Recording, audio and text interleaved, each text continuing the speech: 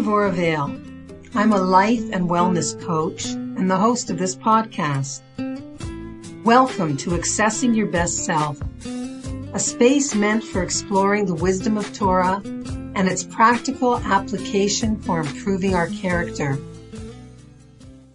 We're dedicating this class to the wounded from the attack in Monsey, Naftali Tzvi ben Gila, Shloima ben Vittel, Chaim ben Vittel, and Yosef ben Perel. You should have a refuah shalema, and emotionally and spiritually and in all areas of their life, physically. And I just thought we'd just say a quick Tehillim for everybody who needs a refuah shalema. So this is Chaf, Lamanatseach, Mizmor David, Yancha Adonai b'yom tzara, Yisagev Chashim Elohi Yaakov, Yishlach Ezrecha Mikodesh Umitzion Yisadeka, Yiskor Kol Min Chosecha V'olascha Yadash Nesela, Yitain L'cha Chel Bavecha V'chol Atzascha Yimaleh, Niranana B'shuasecha V'shem Eloheinu Nidgol, Yimaleh Adonai Kol Mishalosecha, Ata Yadati Ki Hoshia Adonai Mashicho, Yahanehu Mishmei Kadsho, Bigvuros Yesham Yamino, Elav Arecha ve'elav asusi ve'anachnu v'shem Adonai Eloheinu naskir. Hei makaru v'nafalu ve'anachnu kamnu v'nisodad. Adonai Hoshia melech ya'anenu v'yom kar'enu. We should rise up against our enemies the way we did in the times of Hanukkah, but we shouldn't even have the need. Mirz Hashem, Hashem should just take care of them without us having to interfere, yeah. Exactly. Much like in the days of Hanukkah.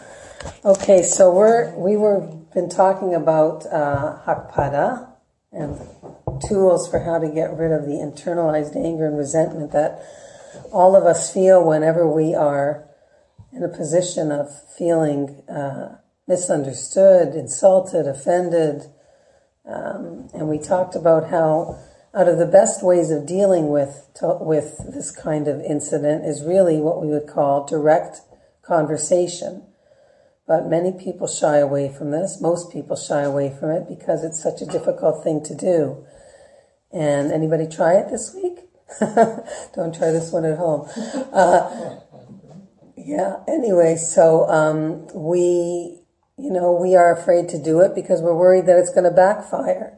We're worried that the other person will not be able to be makabel, and no matter how we blanket it and use it, try to do it in the best way possible. And we mentioned a lot of different tools even before you attempt to just how to deliver tochacha. It's got to be the right time, the right place. Even to make an appointment is a good idea. The tone of your voice has to be correct. Even if your words are well thought out, the tone can affect everything. We talked about the sandwich method, to start with something positive and sandwich what you want to say between two positives. We talked about using the word and not but. We talked about putting ourselves on the same team with the other person. In other words, we both want this, so let's do A, B, and C, or what do you think about A, B, and C? And we talked about a lot of different ways that we can give tochacha. And then we talked a little bit about how to receive tochacha, because we said that one of the ways that we can be able to give it more effectively, especially with those in our circle one, is when we're able to model receiving it in the right way. And when we do that, then maybe people will be less afraid of getting it themselves. So we talked about the more spiritual idea that when a person welcomes constructive criticism, this is a person who is invested in growing. Because really, throughout our Torah, there are many examples where the rabbis speak about how a person who wants to grow will welcome constructive criticism. And even if it's not from somebody who loves you and is trying to give it to you in the best way, but like David HaMelech said, even from my enemies, I can learn, right? Even my enemies can teach me something, because often your enemies know what it is about you that bothers them even more so. So the idea is to be committed to self-growth, to realize that we're in this world to become better. And we talked about this idea that we're all like a vessel that wants to be full and overflowing with being able to exercise and actualize our potential, but we have little holes in our vessel, and perhaps the people that are pointing out the things that we need to correct, or situations that come up over and over again that tell us there's something that we need to fix, are really there to help us fill in those holes in our vessel. And who wouldn't want to walk around with a complete and whole vessel if it's possible? So, the sages tell us to love tochacha. And it's one of the 48 ways to wisdom. I'm sure Ellie's getting to that one soon on her class. He doesn't tell me personally. Yeah. And Ellie Bass, I'm saying she's teaching 48 ways to wisdom. Ellie Bass? Yeah. And she's doing great. And anyway, so, loving tochacha is not an easy thing. But again, if we think about it and we talk about it and we understand that really everything in this world that Hashem sends us is there to help us become all that we can be. And, okay, so a little bit more about how to accept tochacha. Okay, so there's a Mishnah in Avos that says, run to do an easy mitzvah and run away from sin. This is in chapter 4. So it says, run away from the sin. The rabbis talk about what is the sin. What is the Mishnah talking about? So one of the Meforshim say that it refers to your tragic flaw, to your weak point, the one that stops you from being the best person that you can be. So run to do an easy mitzvah and run away from the sin, meaning run away from that weak point, that flaw. That again, we said that someone who gives you tochacha in the right way is trying to help you recognize that shortcoming. Okay, so how do you receive tochacha when somebody gives it to you? So one tool, of course, because especially if we're not expecting it, and usually we're shocked by it, and we said that the surprise is the enemy of, can't remember how that expression went. Surprise is the enemy of a proper response, basically. Okay, that when we're surprised, it's very difficult for us to have a proper response. So the first tool is to buy time and say to the person, you know what, let me think about that. Okay? And that gives you time to kind of process what the person said and to see if there's anything in it that you can take and discuss and think about on your own of whether there's any truth in it. Okay? So the second idea is called validation. You wronged the other person, but you don't really think you did anything wrong. You can still say something like, I'm sorry that you're upset. Wow, you're so sad, you're so upset. Now, you may not be able to say, I'm sorry at that moment because you really don't think you did anything. You don't think that you're accountable. So you're not going to say sorry authentically. But there's nothing wrong with feeling the person's pain. Right? We said that before, that anger, Stephen Covey says, instead of saying, why are you so angry? It's really, any time there's anger, it's because of a hurt. Because a person's been hurt. So rather than say, why are you so angry, we're supposed to say, what's hurting you? Or maybe, I see that you are upset. So then you're just validating it. You're not giving a... That's very good. A positive. And then you say, I have to think about this. Yeah. Let me think this through. Uh-huh. Yeah. But if you say, I'm sorry, you're upset, it kind of opens the door for a discussion too. Because maybe they can say, well, Right. I'm sorry you're upset, and you're not going right to the issue. Yeah. You're not touching on the issue, which could lead to greater getting away with you without it being constructive.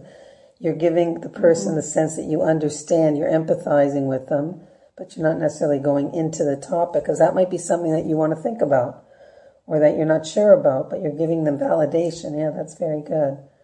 So that's the idea.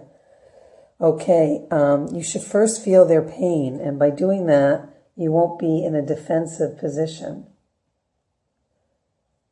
Okay. So the third idea, which we talked a little bit about, and it comes up, is called intent. Do you like Arlene's glasses on me? Okay. They're big. Yeah. I had them in my other coat and then I quickly changed. Okay. So the other idea is the idea of intent, impact, discrepancy. That the person could have a certain intent when they say something, do something, and the impact that it has on the other end is completely different than what they intended. And this happens a lot. So she says here that when you get tochacha, it doesn't mean that you are a terrible, unworthy person. Just that you wronged them in a certain way. And you should try to think to yourself, their intent was not to tear you down. So often when we get tochacha, right, we immediately go into this defensive, low self-esteem kind of position. Negative, right? Negativity. And she's trying to explain to us that from that place, there's no way that anything constructive can come from the interaction, right? So, to just say, listen, I'm not a terrible person. I'm perfectly imperfect, like everybody else walking the planet. And if I did something or said something or it didn't come across in the way that I wanted it to, I shouldn't it's not enough that you're beating me up or I feel beaten up, but I'm going to beat myself up. Actually, I was listening to a tape last night and a woman was talking about, something going on in her family where she knew she was right. She's a child of Holocaust survivors. She knew she was right. Unlike her usual self, which is very impulsive, she even waited a week until she texted and WhatsApped and called and did all these different things about this issue. And it still didn't come out well. And then she couldn't sleep the whole night after that because she just felt so guilty about the fact that she caused all of this, even though she knew she was right. So it was just interesting because she said that, guilt is never a good secondary response. That guilt really has no place because the idea of guilt is to feel it for a moment and then say, okay, what can I do to fix it? And that should be your secondary response. If your secondary response is wallowing in guilt and beating yourself up, that's never good. So I think that this kind of brings us up that, we're supposed to say, like be a man, right? Be a woman, whatever, and say, okay, I wronged you. Well, tell me what it is. And if I can try to fix it, I'm going to try to. And instead of taking this posture of guilt or beating oneself up or not getting to the proactive, practical way of, changing this, like we said last week, to sit down with a spouse and say, let's each write down 5 things that would change the way we interact with each other or things that I would like that maybe you don't even know that I like that are so easy and simple to do, to change, and it would just make things so much better. So that kind of idea, sort of preempt it by, going over and over in your mind. It's not a terrible thing if there's something wrong with me or if I do something wrong once in a while. I'm not a terrible person. I'm a person in progress like everybody else. And if anything, it makes me a greater person because I'm open to wanting to change, wanting to do what I can do. Apology builds trust. If there's anything I can apologize for, I will because it's important for the relationship. And she says that you should say sorry even if the other person is 99% wrong. Because if they're so upset about this, she says that, even if you had a tiny part in it, even if you had the 0.1% part in it, but it's clear that they're 99% wrong, I think this is a hard one. I think she's talking about somebody on a very high level, perhaps, or maybe, I don't know, I want to hear what you think. But she says that because it's important for the if you see that it's important for the relationship to be able to move on, even if your part in it was only 0.1%, you should try and model maturity, accountability, and accepting constructive criticism. Even if you're almost contributing nothing to the problem, find something tiny that is your part in this. What do you think of that? The people that I know best are far from perfect. I don't mean that it is an insult. I think that that's like a standard. Yeah. So I think that to hold people to like a level where this makes sense doesn't make sense in my circles. And if it doesn't make sense for people around the table, like I'm just assuming that I don't know you guys well enough to know that you're also faulted. You know what I'm saying? Like I think that we all, I don't know that there's anybody in my closest circles that could come up to me and hurt me completely, and that I would apologize to them, and that we would both of us see through it. If I'm guilty, I'm guilty. If you're guilty, you're guilty. If I'm apologizing for the immediate issue, must be there's something else going on that really should be being discussed, not the immediate issue. I think. Anybody else? I mean, I'm thinking that she's probably talking about this down the road. Like, I don't think this is something you can do at the moment of flare-up or some kind of situation. In other words, it sounds like something that perhaps as you're working, if you're talking about a situation like yours where you're trying to work something out, that maybe down the road you're going to say, listen, I really don't, in yourself, I really don't think I did anything. I really think this is all about you. But if even the fact that I said or did something that flared this up in you, okay, or if I can find some little part that, let's say, I could have... for abuse. I'm so sorry. No, I don't know. I'm not talking about abuse, though. But like, when we're talking about abuse, that's over okay, we're talking about normal human relationships. We're not talking about abuse. So maybe that's what my problem is. Can we give some examples of what a normal situation would be where someone would apologize for being wronged? Because I can't think of one. Well, it could be like we said before that, sometimes people have a certain sensitivity about a certain word or phrase used or going back to something that hurts them in their, you mentioned something about their family or you say something. So again, really, okay, I mentioned something about your family, but 99% of what just happened here was because you're out of control or because you blew something way out of control, right? Okay, I mentioned your family, big deal, but that's really, right? But the point is, yeah, you mentioned a family, right? And even if that is not the thing that really is the cause of it all, if you can find one thing that says, you know what, you're right, because again, this is about modeling for the other person who doesn't accept tochacha very well. This is about showing other people around us there is a way of being able to accept, even when I'm 99% right, but to be able to take responsibility for maybe that 1%. This is beyond my level. This is not. You know what? I'm saying this is a very high level, but again, we're talking about modeling. Okay, let's say it was the family that you might say, oh yeah, your brother always ditches the family functions or something like that. And the person takes it hard or whatever. You could say, yeah, I'm sorry, I wasn't sensitive to how you feel about it because he is your brother. So then you're kind of saying you're sorry, but you're not really saying you're sorry. But I just don't think it's helpful to remove the guilt completely. I mentioned your brother is tardy, and therefore you disrupt the whole table. Yeah. The table's upside down now. Right. Okay. Or the food is all cold by the time he shows up. Okay. Yeah. So then, so that's actually an interesting one because I can apologize that my brother's tardy. That's not going to change the situation. The food's still cold. That's right. So that I'm going to dwell on that one and see if I can make sense out of it because that I can sort of relate to in a way that where you are partly responsible, even if it's not you, it's your brother. I'm going to think about that. Yeah, and maybe you're like emphasizing something that could have been unsaid that you can't change. Like that for the last 40 years you've been married, and it's not going to change. So then, really, having said that. You who have said that, something about your brother-in-law, should not even be saying that anymore.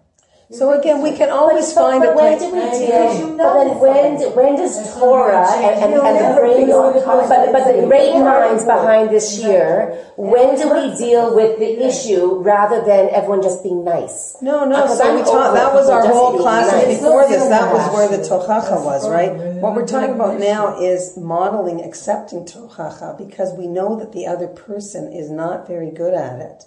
So what we're trying to do is say to them, you know what? There's nothing fearful about having some kind of altercation. And you know what? I can accept that little comment that I made was was unacceptable. That's true. And maybe what you're doing is welcoming them, giving them the opportunity to say, and what about you? I mean, was there anything here that perhaps that really work? But it's not going to work. To feel right. Everybody wants to feel right. No one wants to be shown where they were wrong. Right. But on the flip side, if I am so clearly very much in the wrong, I would feel so much better if somebody else said, you know what, I also had a bad day. Or I also did something. I've got a friend, there's actually been conversation where I've got a friend who's really going through a hard time, and when she heard that some of the people in her close circle are also going through a hard time, she responded to me saying, you know what, everybody's going through something hard, it's just different for each person, and that made her feel better. So I think that we all, from the flip side, I get it that we can't. She acknowledged everybody's got something. But you hear if someone is so terribly guilty, maybe they'll feel a little bit better about themselves if I say, I'm also a little bit guilty. But it doesn't help the problem go away. It just makes them feel better. I think there's also an issue here. If the person is very touchy and upset a lot, I think there's much deeper problem here. Yeah, I'm talking because right. Maybe the person is upset and some problem. Well, sometimes what happens maybe there's a lack of support. Maybe they have a very critical parents who constantly, criticize. Right. So there's a much. There's something deeper. And usually it is. And usually we are. It is deeper because we're all very complicated. So unless it's addressed, the real issue addressed, I think always, you're not going to teach somebody who is constantly criticized by their parents to get a better, understanding of being criticized because they always. But let me ask you something, and I'm wondering if this has ever happened to you. That let's say you have some great. Strength one day, have real gevura, and somebody wrongs you or says things that are, somebody maybe in your circle one, and you manage to just clam up and not say anything. Now, I don't know, I think people that are in the normal range of normal, what happens when you do that and you don't engage in, very often that person with that silence will come back after a few minutes and say, I'm sorry, I really shouldn't have said that, or what I did was wrong. I'm saying, I think that, so I don't know, have you ever had that happen? I think that sometimes when I've had those moments where I've been able to hold myself back from engaging in an argument at the time and just said nothing, or let's say said, can we talk about that later? Or maybe even said something like, I'm sorry for that little comment I made, and leave it at, whatever. I'm saying that sometimes when the person has to sit with their own voice and issue that they just spewed, and you don't engage with it at the time, a person who has any kind of sense of conscience or self-growth or love for the other person might come to it on their own. Yeah. Because often engaging in it is a way out, right? Mm-hmm. It's like, okay, no, you're wrong, you're right, you're wrong, you're right. And so, but when you don't allow that to happen, this is a case where the person was 99% wrong, okay? And you just clam up, and then they come back, let's say in an hour, and say, you know what, I'm sorry, I was out of it, I was tired, I was hungry, this happened to me today, I had a bad meeting today, I lost a lot of money, whatever it is, right? And you can say, yeah, and you know what, I'm sorry I made that little comment, because it didn't help your situation. I see that you were way over the top, but I still had to give that little shtak, because I always give that little shtak. So again, when things are calmed down, we're talking again about being able to model something so that the next time it happens, maybe the person will have learned from you, that you doubt it, but that it takes two to tango, which we said at the end, right? It takes two to tango. So if you decide I'm not tangoing, right? I'm not tangoing, then often the other person has to sit with their own guilt and their own accountability and responsibility of, and maybe that's what you're trying to do when no doubt there are personalities out there that need to disrupt. They come into a space, they meet other people in order to disrupt. Right. I actually have a dear friend who I think my first impression of her was this way. And when I learned when I figured her out a little bit, now it's fun. So like now I understand her from a different angle. And if she says something that to some people might come off as bristly, I don't respond that way because I understand her a little bit better. And anyways, we're able to have a positive relationship despite these personality traits. But my problem is, and I think that this is probably common, is so often, unless you're living just you and this one other person, so often it's not the right opportunity to deal with it, especially not right away, because there's always people around. Mm-hmm. There's always something that's more priority than discussing the issue. And then when life finally calms down enough to discuss the issue, it's like, oh, you want to open that can of worms? Yeah. No, which is why tochacha has to be done very sparingly and maybe not ever. Not at all. But again, what we're talking about here is when you get tochacha. Right. When you get tochacha, because we've already discussed the fact that tochacha is almost, unfortunately, often the least tool that we're ever going to use because of the fact that it opens cans of worms. But what we're talking about here is maybe one way of breaking that down a bit is by your being, because you're a growth-oriented person, because you don't mind saying that, you know what, there was a little bit of a schmeck of my, doing something. Again, maybe you're not even going to tell them. Maybe you're only going to do it within yourself because you're a growth-oriented person and say, you know what, I didn't need to make that little comment, even though this is not about me, right? This is not about me. But still, I didn't need to make that comment. I'm trying to work on myself. So again, I'm not saying that all of a sudden everything's wonderful. We're talking here about how we accept tochacha. Again, we can't change the other person's response. We can't change whether or not this person is growth-oriented or not. But the whole idea is that we can be growth-oriented. And we can say that if this happened, okay, what was my little tiny part in it? Even though, again, if a person's always blaming themselves and saying, oh, it's all about me, and if I hadn't said that little thing, then this would never have happened. No, that's self-abuse, right? And that's guilt, and that's the type of thing that isn't good. So how do we de-escalate? That's what we learned last week, right? How do we was that last week? Yeah. How do we de-escalate a situation where, okay, there's a difference between abuse and abuse, like we know, but I'm saying if someone's offending you, giving you tochacha, let's say, in a way that is too public, or telling you something you don't even agree with, so it's hard, folks should be this way. Well, maybe you don't agree. So when you're dealing with a situation like that, how do you de-escalate something while still, like, you want the conversation to end, right? Right. So we said there were different types of tools, right? And it depends how good you are at being light in your head and on your feet, so to speak. You can go open a window, you can make some kind of lighthearted joke, which so often we forget about how incredible humor can be to lighten things up. We think afterwards, gee, why did I get so intense about that? I could have just said some light comments and it would have gone away, right? But we get very pulled in. So that's why de-escalation is a real talent. I don't know about this, but you see that something's going somewhere, right? Or it's getting, they want to fight about the fork. No, it's this way, it's that way, it's this way, it's that way, right? So if you could be a clever, funny person in the best of times, but for some reason you can't find that ability for humor in that moment because you're taking it very personally and this is an attack on me, but my mother said we always put forks like this and and I got yelled at when I didn't put forks like this when I was a kid, right? So there could be so much under it.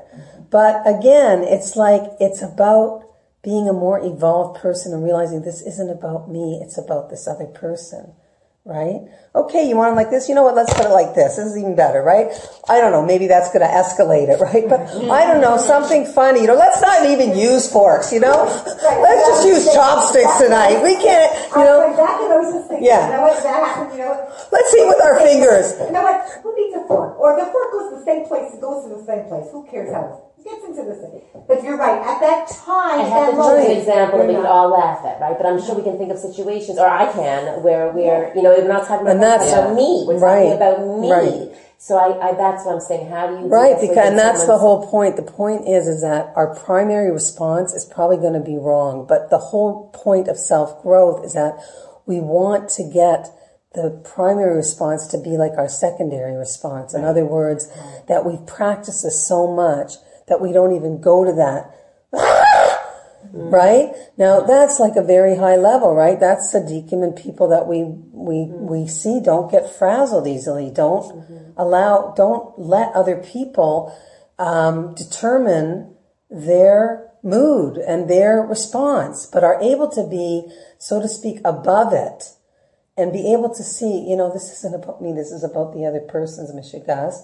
And you know what? They're human and I have my mishigas and I'll work on my mishigas. I'm trying to work on my mishigas, I can't work on your mishigas, right? So, when a person realizes, what did I just read recently? That you're supposed to be very easy on other people who reach great levels.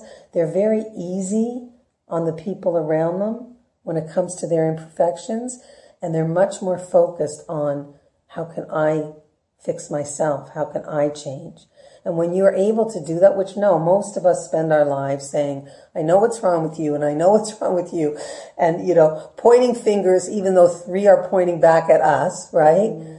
Or not recognizing, like the Balei Mussar say, that a lot of the things that really bother us about other people, the reason they bother us so much is because we actually have that character trait, or we have that thing. And when we see it in the other person, it's kind of shocking, or it's blown up, and there's a certain, I don't know, I can't give a clear example of that, but sometimes it's the kid who's the most like you that drives you the craziest, right?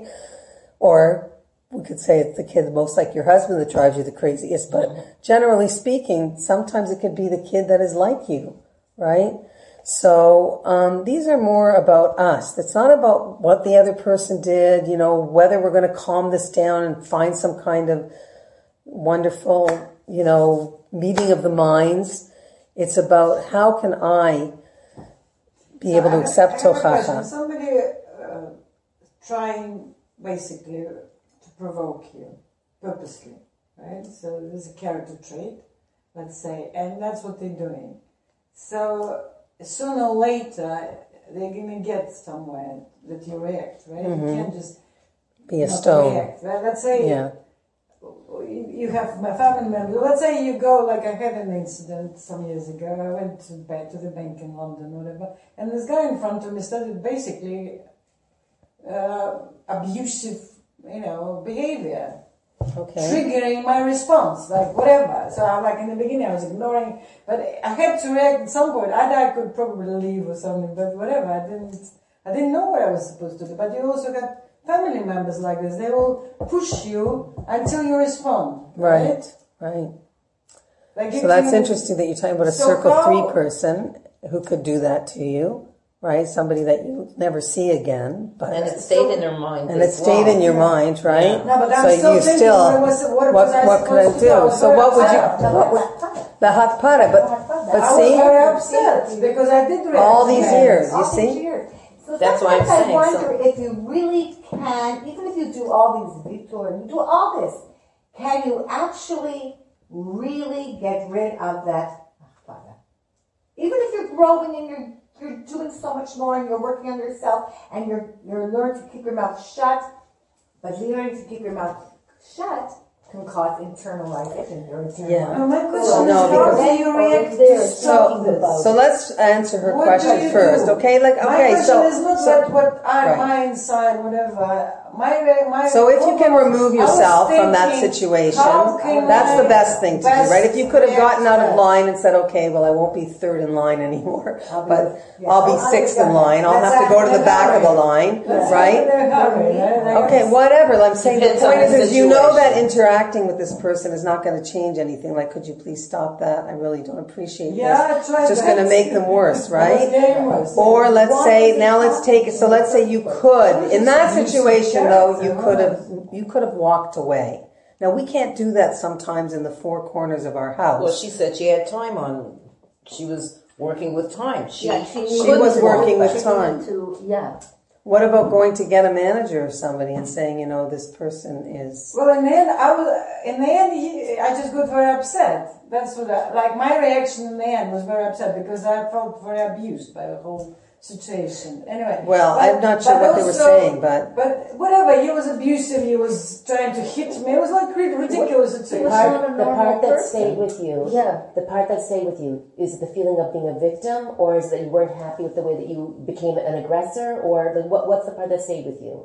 First of all, why would I trick such behavior? I feel like I tricked it.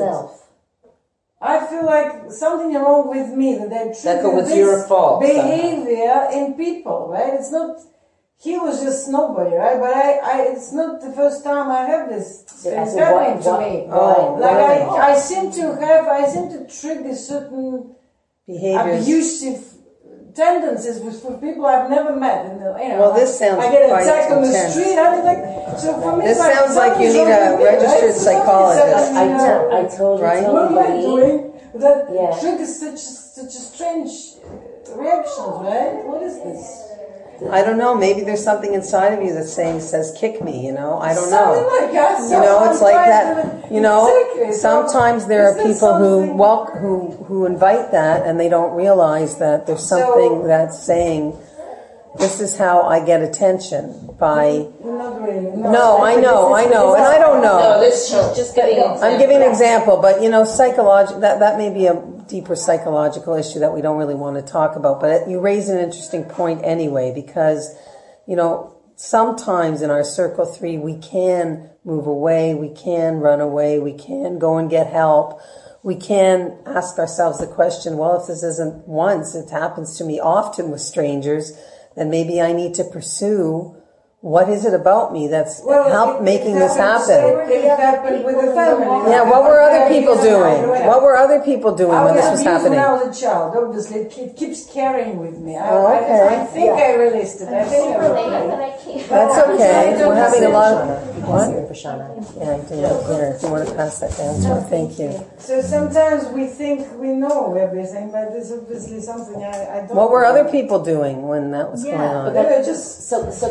They didn't stick up for just you. because this is what's interesting. Just because of what you shared, I might have been in that exact same lineup, being abused by the person in front of the exact same way, and because I have my upbringing instead of your upbringing, I might have reacted very differently to that experience. For me, it would have been either forgettable, or maybe I just would have, punched back from the beginning, and therefore I didn't have a chance to feel victimized. I was right away the hero of my story. Whatever my reaction is would have been different than yours.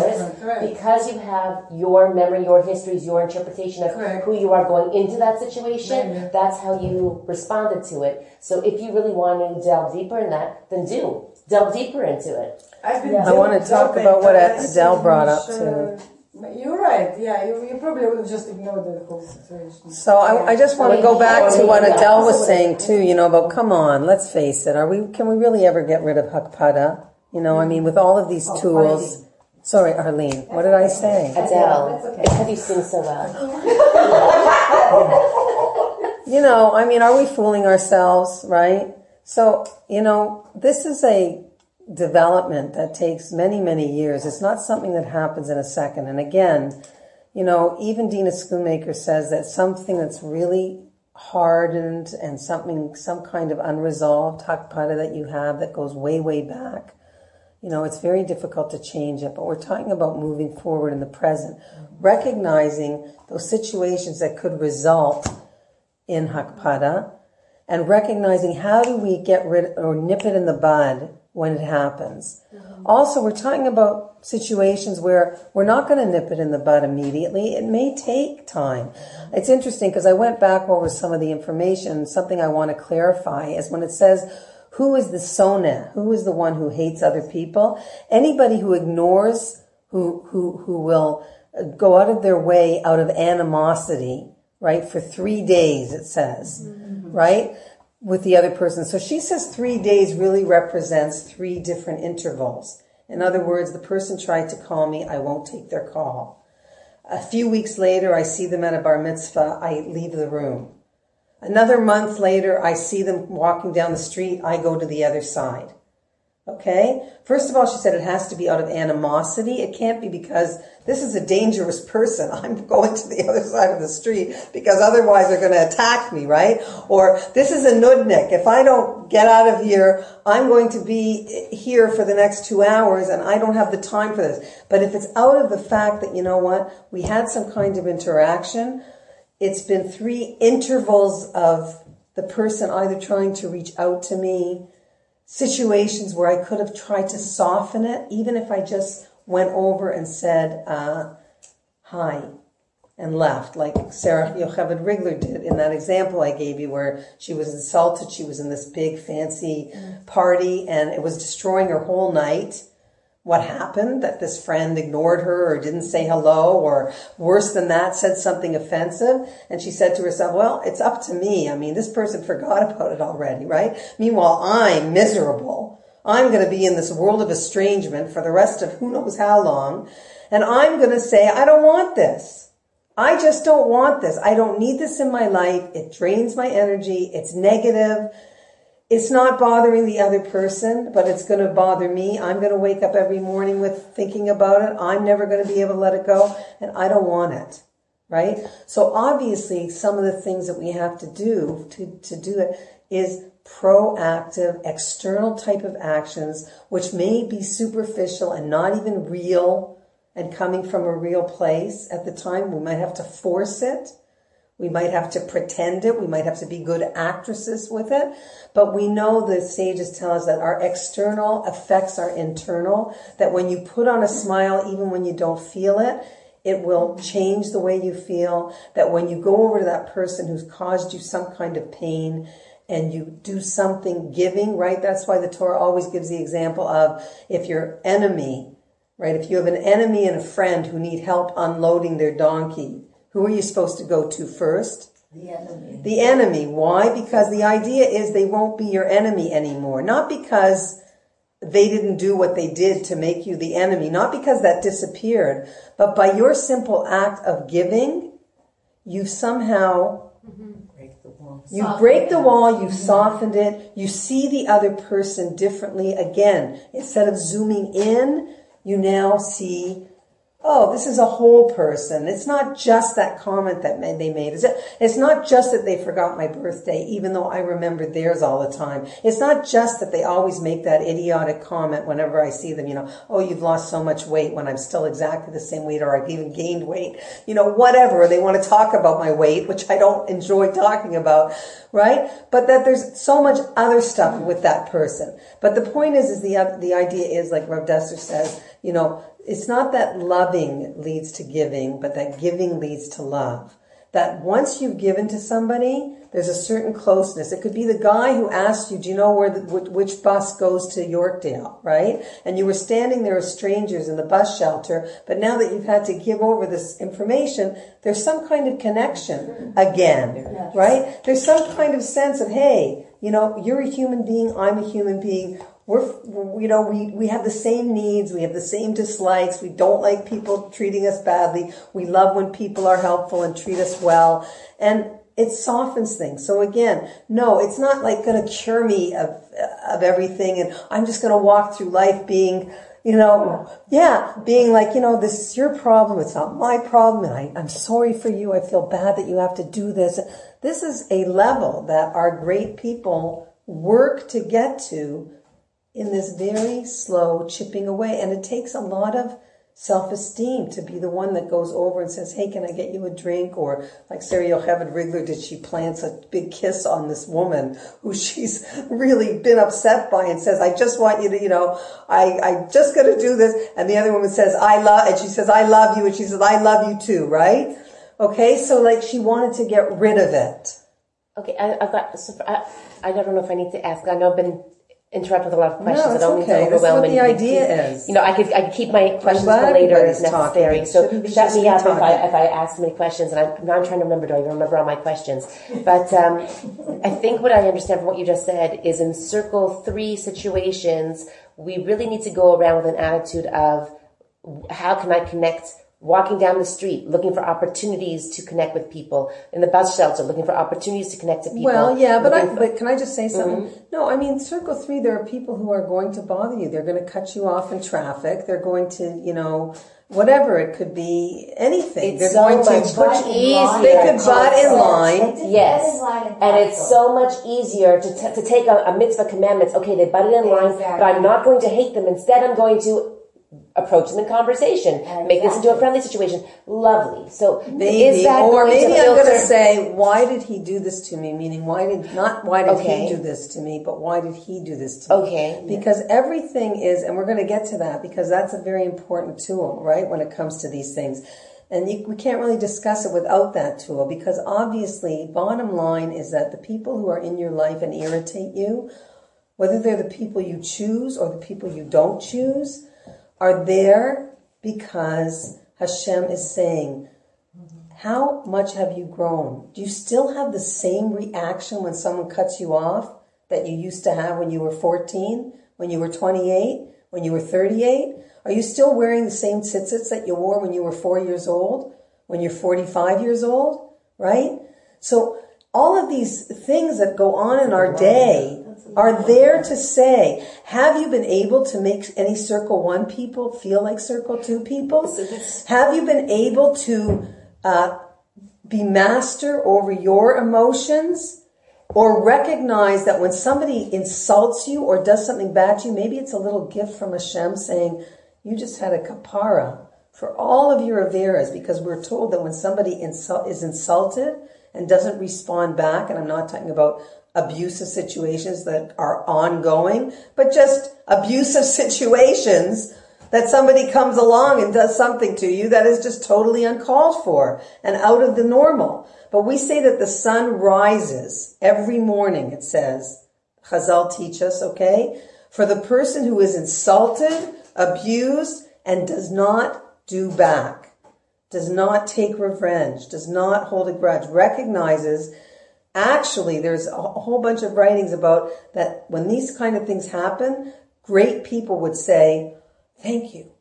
Thank you for this gift, Hashem, because this was like a mini Yom Kippur without having to fast, without having to do tshuva, without having to introspect. It was a total cleaning of my slate because of this guy who went into line ahead of me, started hitting me or kicking me or saying kinds of abusive things.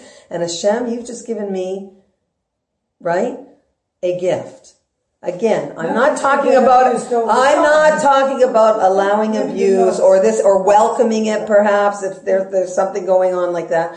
I'm talking about the things that we cannot control. Okay? And the people that we cannot control. Okay? Again, it doesn't mean we don't sometimes have to use tochach and we have to take somebody aside in our Circle 1 or a good friend that we have that we love and we don't want the friendship to dissolve because we feel there's so much good. But there's still some things that are getting in our way, right? So either we can let it go, either we can walk away from that relationship and say, life is too short. I can find other friends who don't rub me the wrong way as often as this happens, right? Or I can say that, no, I really want this friendship and I'm going to overlook certain things. So I think I'm afraid that it's different skill sets. I'm trying to understand the similarity. I think in my Circle 1, someone gave me the example of her husband bites his fingernails and it drives her mad. And one day she realized, I'm not his mother. I don't have to teach him not to bite his fingernails. So if she's bothered by it, it's on her. She can remove herself. She can whatever it is. But that's not on her. She's not there to correct him for his nail biting. I don't know if that's collusion or not. I don't know. No, I don't think so. I think that, what happens in marriage especially is, if you look back at your own marriage, it's amazing how things that really drove you crazy when you decide that you're not going to, notice that anymore, or some things that you notice, and then you sort of say to yourself years later, wow, look at that. I don't get bothered by that anymore.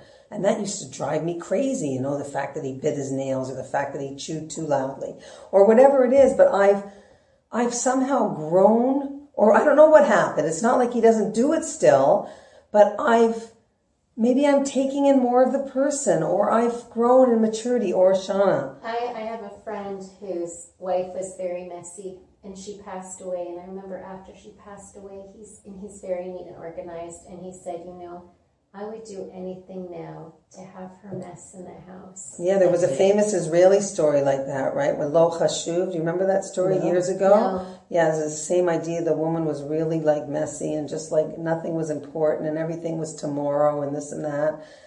And I can't remember she died and I can't remember the end of the story, but the idea and he had to clean up all her mess. No, the end of the story was that he realized Lo Chashuv. It didn't. Lo Chashuv. Exactly. Lo Chashuv. It wasn't that important. And so, that's the thing, is that when we grow and we develop and we try to catch the other person doing good things and focus on gratitude and all that they do for us, even though the nail biting's still there, it's amazing how we don't see it and it doesn't irritate us the way it once did. And then you know what? When you can enjoy the pleasure of saying, look at how I've grown. Look at how, we said that, you can have a couple that has, this was a different idea, but that have 10 things that drive each other crazy, but they have a good marriage. Why? Because they have ability to communicate. And another couple can have one thing, but they don't necessarily have a happier marriage because they don't communicate. They don't try to. So again, I don't know. Maybe she could say, you know what, honey, I don't know. It's me, okay? It's not you. I know you have this difficulty. You can't stop. But is there any way that, you could just be more aware when you're around me? I mean, obviously it has to be done so lovingly and it has to be at the right time. It has to be when she's just done something wonderful for him and whatever it is. And maybe it's still going to backfire. And then you know what you have to say? Hashem, help. I don't want to be bothered by it anymore.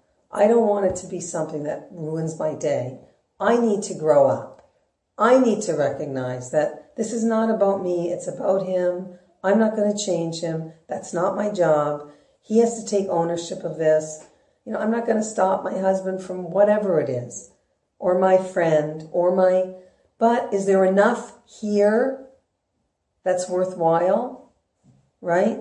Yeah. Also an expression I've heard, be curious, not furious. So something that's interesting happens, too. Why does he bite his nails?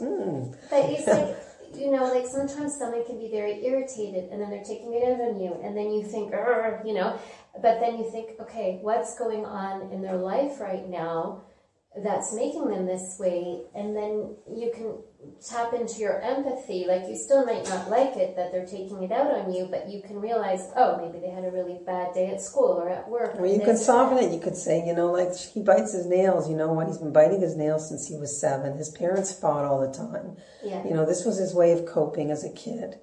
He bit his nails. It's obviously a sign of anxiety and whatever it represents, nail biting, right? It usually represents... And he's not... He is an LP. And if you look... NLP, Neuro-Linguistic Reprogramming.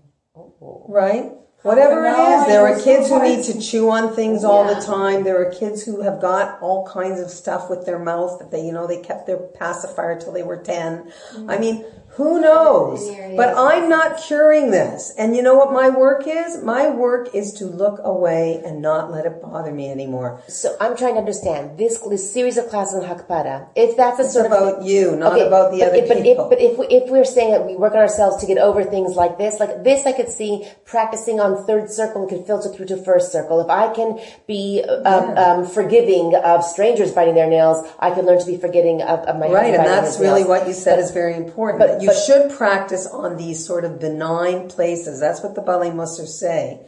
That you should try and practice tochacha, these things that are really difficult, or letting go, or whatever, with the guy who buds in line, with the person who's rude to you, right? That if you could practice it in these more, I won't say banal or whatever, but less charged. Okay. Charged, so then hopefully you will be able to practice it and get better at it because with the people. Because it's a transferable skill. It becomes internalized. It becomes internalized. So when I mentioned before different skill sets, that's one skill set. I can recognize that. But let's use the example of a person butting in line.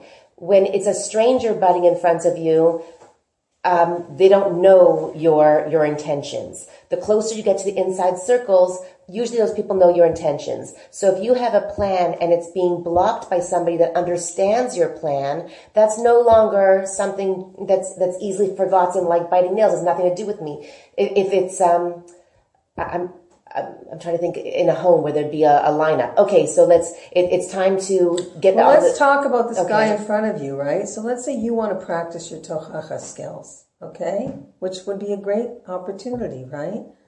So you want to be able to get this guy not to butt in line and use your direct communication instead of fuming. And you're going to practice that because you know what? If I don't pass, big deal. He's out of my life. He's not my circle one. It's not even my best friend that, stepped on my toe and I have to approach. I'm going to practice here with this guy, right? And some people can do it very well. They can say, oh, I'm so sorry. I didn't maybe you didn't realize, but I was standing here, or, it seems to me, or you could say it in a non-threatening way, and the person gets the hint, and if they're within the normal range of normal, right, they'll be embarrassed or recognize, or they might even say, oh, I'm so sorry, I didn't see you. Okay, sure, whatever, maybe they didn't, right? You're going to give them the benefit of the doubt. You're going to practice all of these skills that you've learned, and you're going to practice it with a person who's in your circle 3.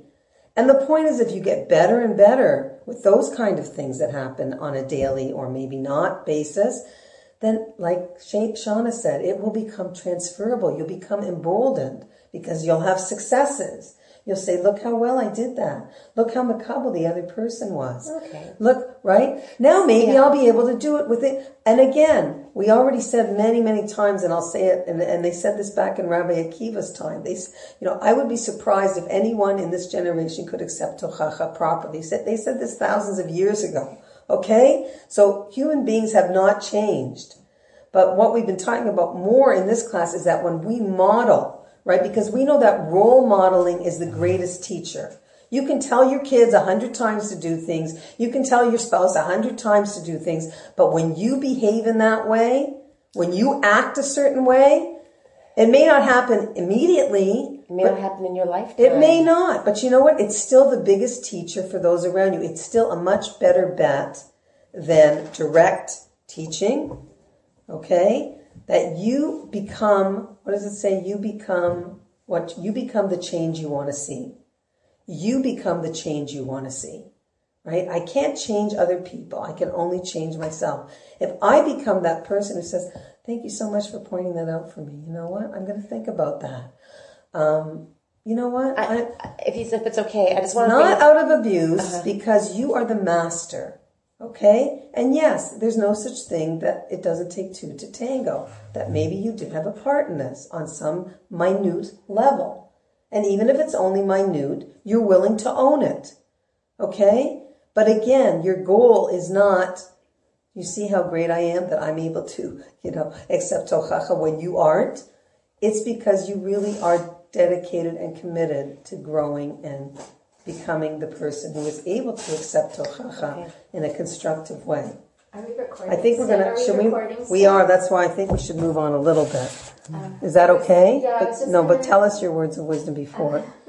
I was going to give over something, though. My kid might not be so appreciative if it's recorded, but it's okay. So one of my kids gave me tochacha last night. I had taken them to the dollar store with a friend, get stuff for a project for school, whatever.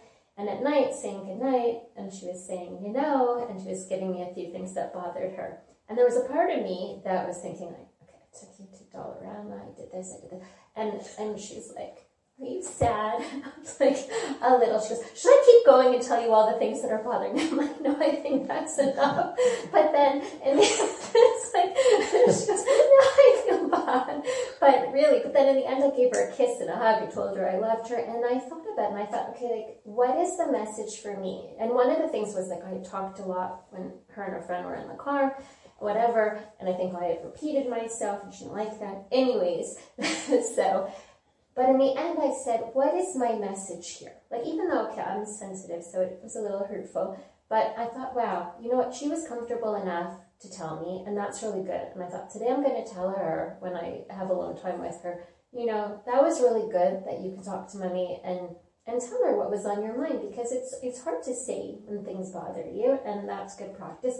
And then for it's me, good for marriage communication. Yeah, and for me, it's good to know, sometimes, I need to listen more and not, let's say, talk as much, or make sure I don't, let's say things over and over or whatever. Or take away the conversation from her and her friend maybe in the car that she wanted to have with her, and not you chiming in. She wanted you to disappear maybe. Yeah, just be the chauffeur or whatever. But it's good. And the other piece too is, I think when we're in the home, it's if let's say we're dialoguing with a spouse or even with another kid, if you're someone who has a lot of kids, it's also modeling for the other people.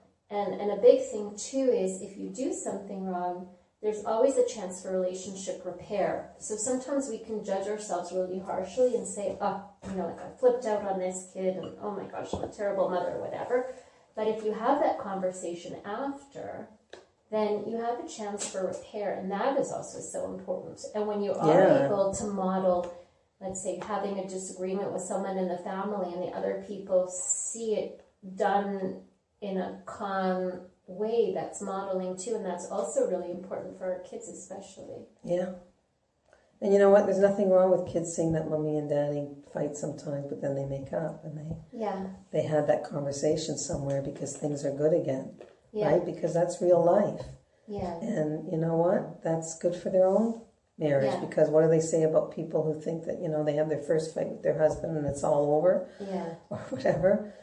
Because, whatever. So, but I think the fact that, nothing is, there's the idea of repair, and we are imperfect, and, we're going to not always handle things in the right way. And the modeling, which is what Shauna was saying too, modeling that, I can be makabel that there were things that you didn't like, and I can change that, and I'm happy you wanted to talk about that. And, maybe the next time you have to say something to your daughter, she's going to be also mimicking you. And instead of getting angry and upset, saying, okay, mommy, if that's what you would like, I'm going to try and do that. So it's a very powerful tool, as much as we... there's a lot to this, and we really, talked about a lot of different things today.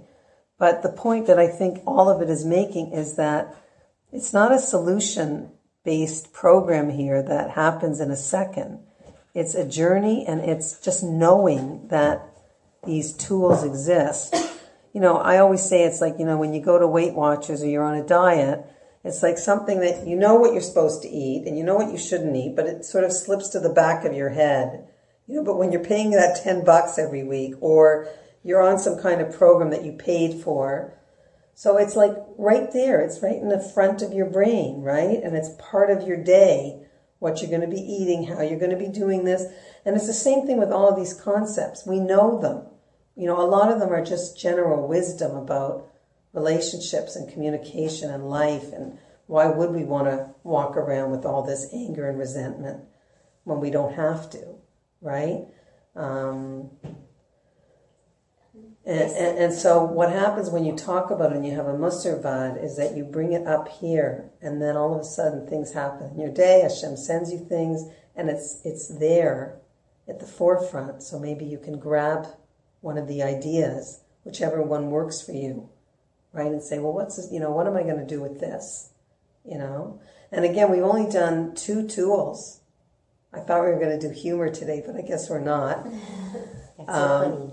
Unless you want to start just a little bit of it. Would you, if you have time? Are you okay? Yeah, I'm home. So, let me just sum up by saying, again, that the idea of tochacha is if tochacha, which according to Chazal and all of the writings, is really supposed to be about caring, loving, and concern, meaning, we talked about don't put a stumbling block in front of a blind person. That if somebody's blind and you're trying to remove that stumbling block and you're coming at it from a place of love and concern, then that is ideally what the rabbis are talking about when they're talking about direct communication. It's how else is the person supposed to know? They can't know by ESP, right? you're doing them a great service by removing that stumbling block. If it's coming from a place of love and concern and caring, then again, the idea, too, is that we can respond in the right way, even if the person giving us tochacha is not giving it in the perfect way, even if they're not necessarily trained. Okay? And when we accept tochacha properly, we can help them understand that we see this as a relationship-oriented building process, repair, building, being able to have this kind of communication that could be, as Dina says, it's really the best way, but unfortunately it's been lost because people are so afraid of it.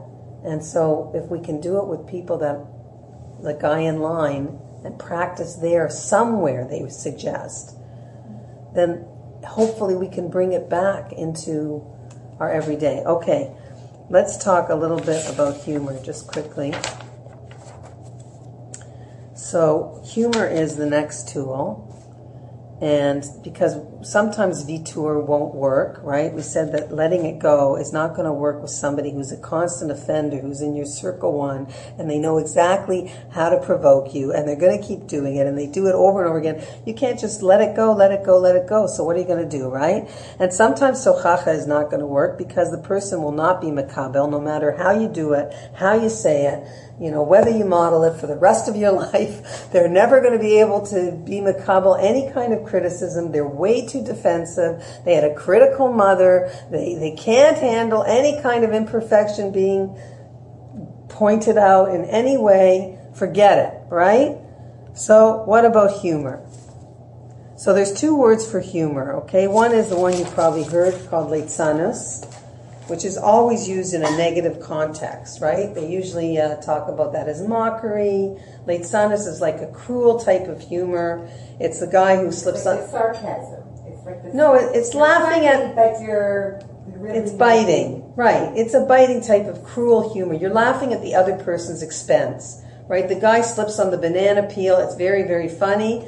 But he's going to hurt and fall and hurt himself. He's going to fall and hurt himself, but that's funny, right? What did they have, bloopers or something? They had some show on TV for a while, which was all these horrible things. It was funny, it's all. I don't know why. Okay, whatever it was, but people enjoyed. It is funny. Nobody's saying it's not funny. It's a part of humor. Some people like that humor. Laugh at someone else's expense. Laugh at someone else's, embarrassment. Laugh at someone else's, whatever it was. Candid camera, right? That was softer, right? Yes. Then it got harsher and harsher as time goes on, right? Roasting people, funerals where people want to laugh at the person. Yes, you can go to funerals today where it's a roast of the person. Let's talk about all the funny things that they did that were so weird, and you're sitting there laughing away at the eulogy. Well, whatever, or people, or else you're saying this is disgusting, but this is how far people have gone, right? That instead of bringing out the beauty in the person, they're using it as a laugh fest because everybody's so uncomfortable with death. And everybody's uncomfortable with anything to do with that in this society we live in, which is where a lot of leitzanus comes from, right? Is this the laughing at someone instead of laughing like this is the negative? Well, it's laughing at, it's laughing at. It's lightheadedness and cruelty mixed together, okay? Now there's something else called bedichos hada'as. And this is what is considered a good use of humor. So Rav Wolbe says that you can use the second type of humor to help get rid of hakpada. So what is the definition of this type of humor? It means basically that you have compassion for people. We're going to see how this plays into humor, okay? It's a type of humor that comes out of having compassion for people who have had a hard life.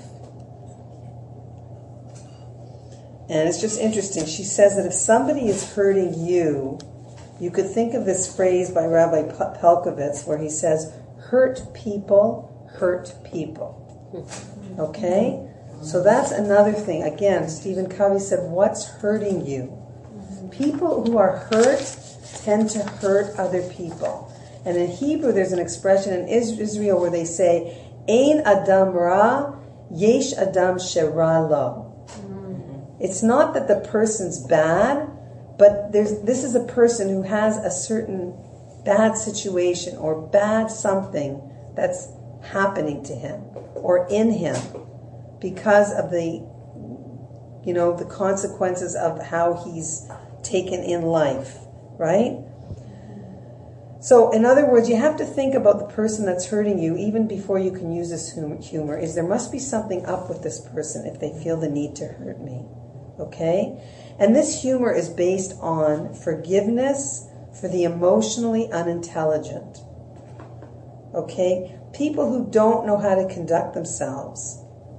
People who don't know how to not cause pain to other people because they themselves are hurting. Okay, this might help with, right? So what is this type of humor?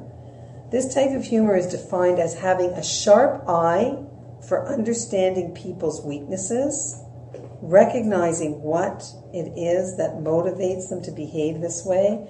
They have bad self-esteem, they're insecure, they don't know how to have good emotional regulation, right? When they get upset, they're impulsive, they're whatever. There's all kinds of reasons, right? So this is a person who has a very sharp eye for other people's weaknesses, but they're not going to use it to cut the person down and to make them low. They're going to have a sharp eye for understanding people's weaknesses without devaluing them. Okay, so this takes a certain objectivity, a certain sense of self-esteem of you, right? That you can do this. So she says, it's the person who has psychological insight into other people. And it's not like the cruel, like the psychologist who can give everybody a label at this table, right? And sort of feel like, yeah, well, you act that way because you're OCD, and you act like that because you're manic depressive, and you act like that because, and it's like, it doesn't come with any kind of love, okay? But it's the person who can love another person, even if they have some kind of deficiency, and not devalue them. So she says when intelligence and love are merged together, then this can prevent hakpada. In other words, when you can say to yourself, you can stand back and after the sting has stung you, be able to say, people have a reason for why they do things and it's not all about me. Or maybe it has nothing to do with me. So why is this called humor? What does this have to do with humor? When you're in a situation when someone hurts your feelings or the hurt is very intense, sometimes when you look at it afterwards, when there's a time lapse, it could actually make you laugh, she says. So she says, think about a comedy show. When a person goes to a comedy show, we generally seem to laugh very hard at the things that were very painful at the time. Okay? So she says, for example, in Israel, going to Misrad HaPanim, for any Olah from Chutz La'aretz, people will tell stories about going to the Doar there, to get any kind of bureaucracy done. At the time, they are crying. They are angry. They are fuming. But yet, you can go to a comedy show where somebody's telling the story of how they went to the Misrad HaPanim, right? Or how they went to get a birth certificate for their kid, or how they tried to get a simple piece of paper signed, right? And everybody's cracking up. Okay, so what is that? So now there's a certain distance, right? Now you're the observer, you're not the participant. And you have a certain distance that lets you see this is so ludicrous. This is so funny.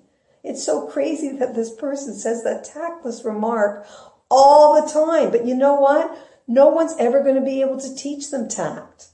Because perhaps, they just don't have that skill set. Maybe they went to social skills training when they were a kid, whatever it is, but there's just certain places that are completely dark when it comes to emotional IQ that they're never going to get. Now, I could be really intense about it and get really upset or really offended, or I could stand back like the observer in the comedy show and not laugh in their face, but laugh to myself, keeping it light, not allowing myself to get intense. And say, you know what, this person, they just don't know. It's not in their skill set. They don't know how to do this. right? Why should I get so heavy and hard about it instead of recognizing, again, I'm going to use my ability, my sharp eye, my psychological nature to recognize this has nothing to do with me. You know, this person has this thing, and I'm not going to devalue them because of it, because they can't help it.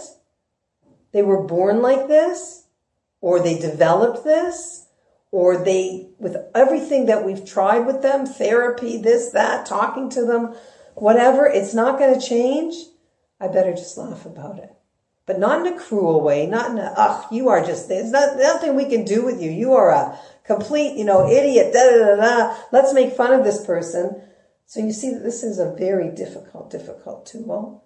And it takes a lot of talent and skill. And some people have it naturally.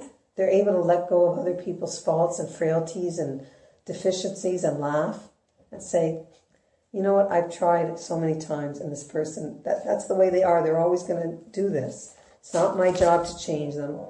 It's my job to not get too intense about it. Okay, we'll talk more about it because we've really been around this beautiful table at Arlene's. And it's lousy weather out there, so we just want to stay here all day and get into our pajamas.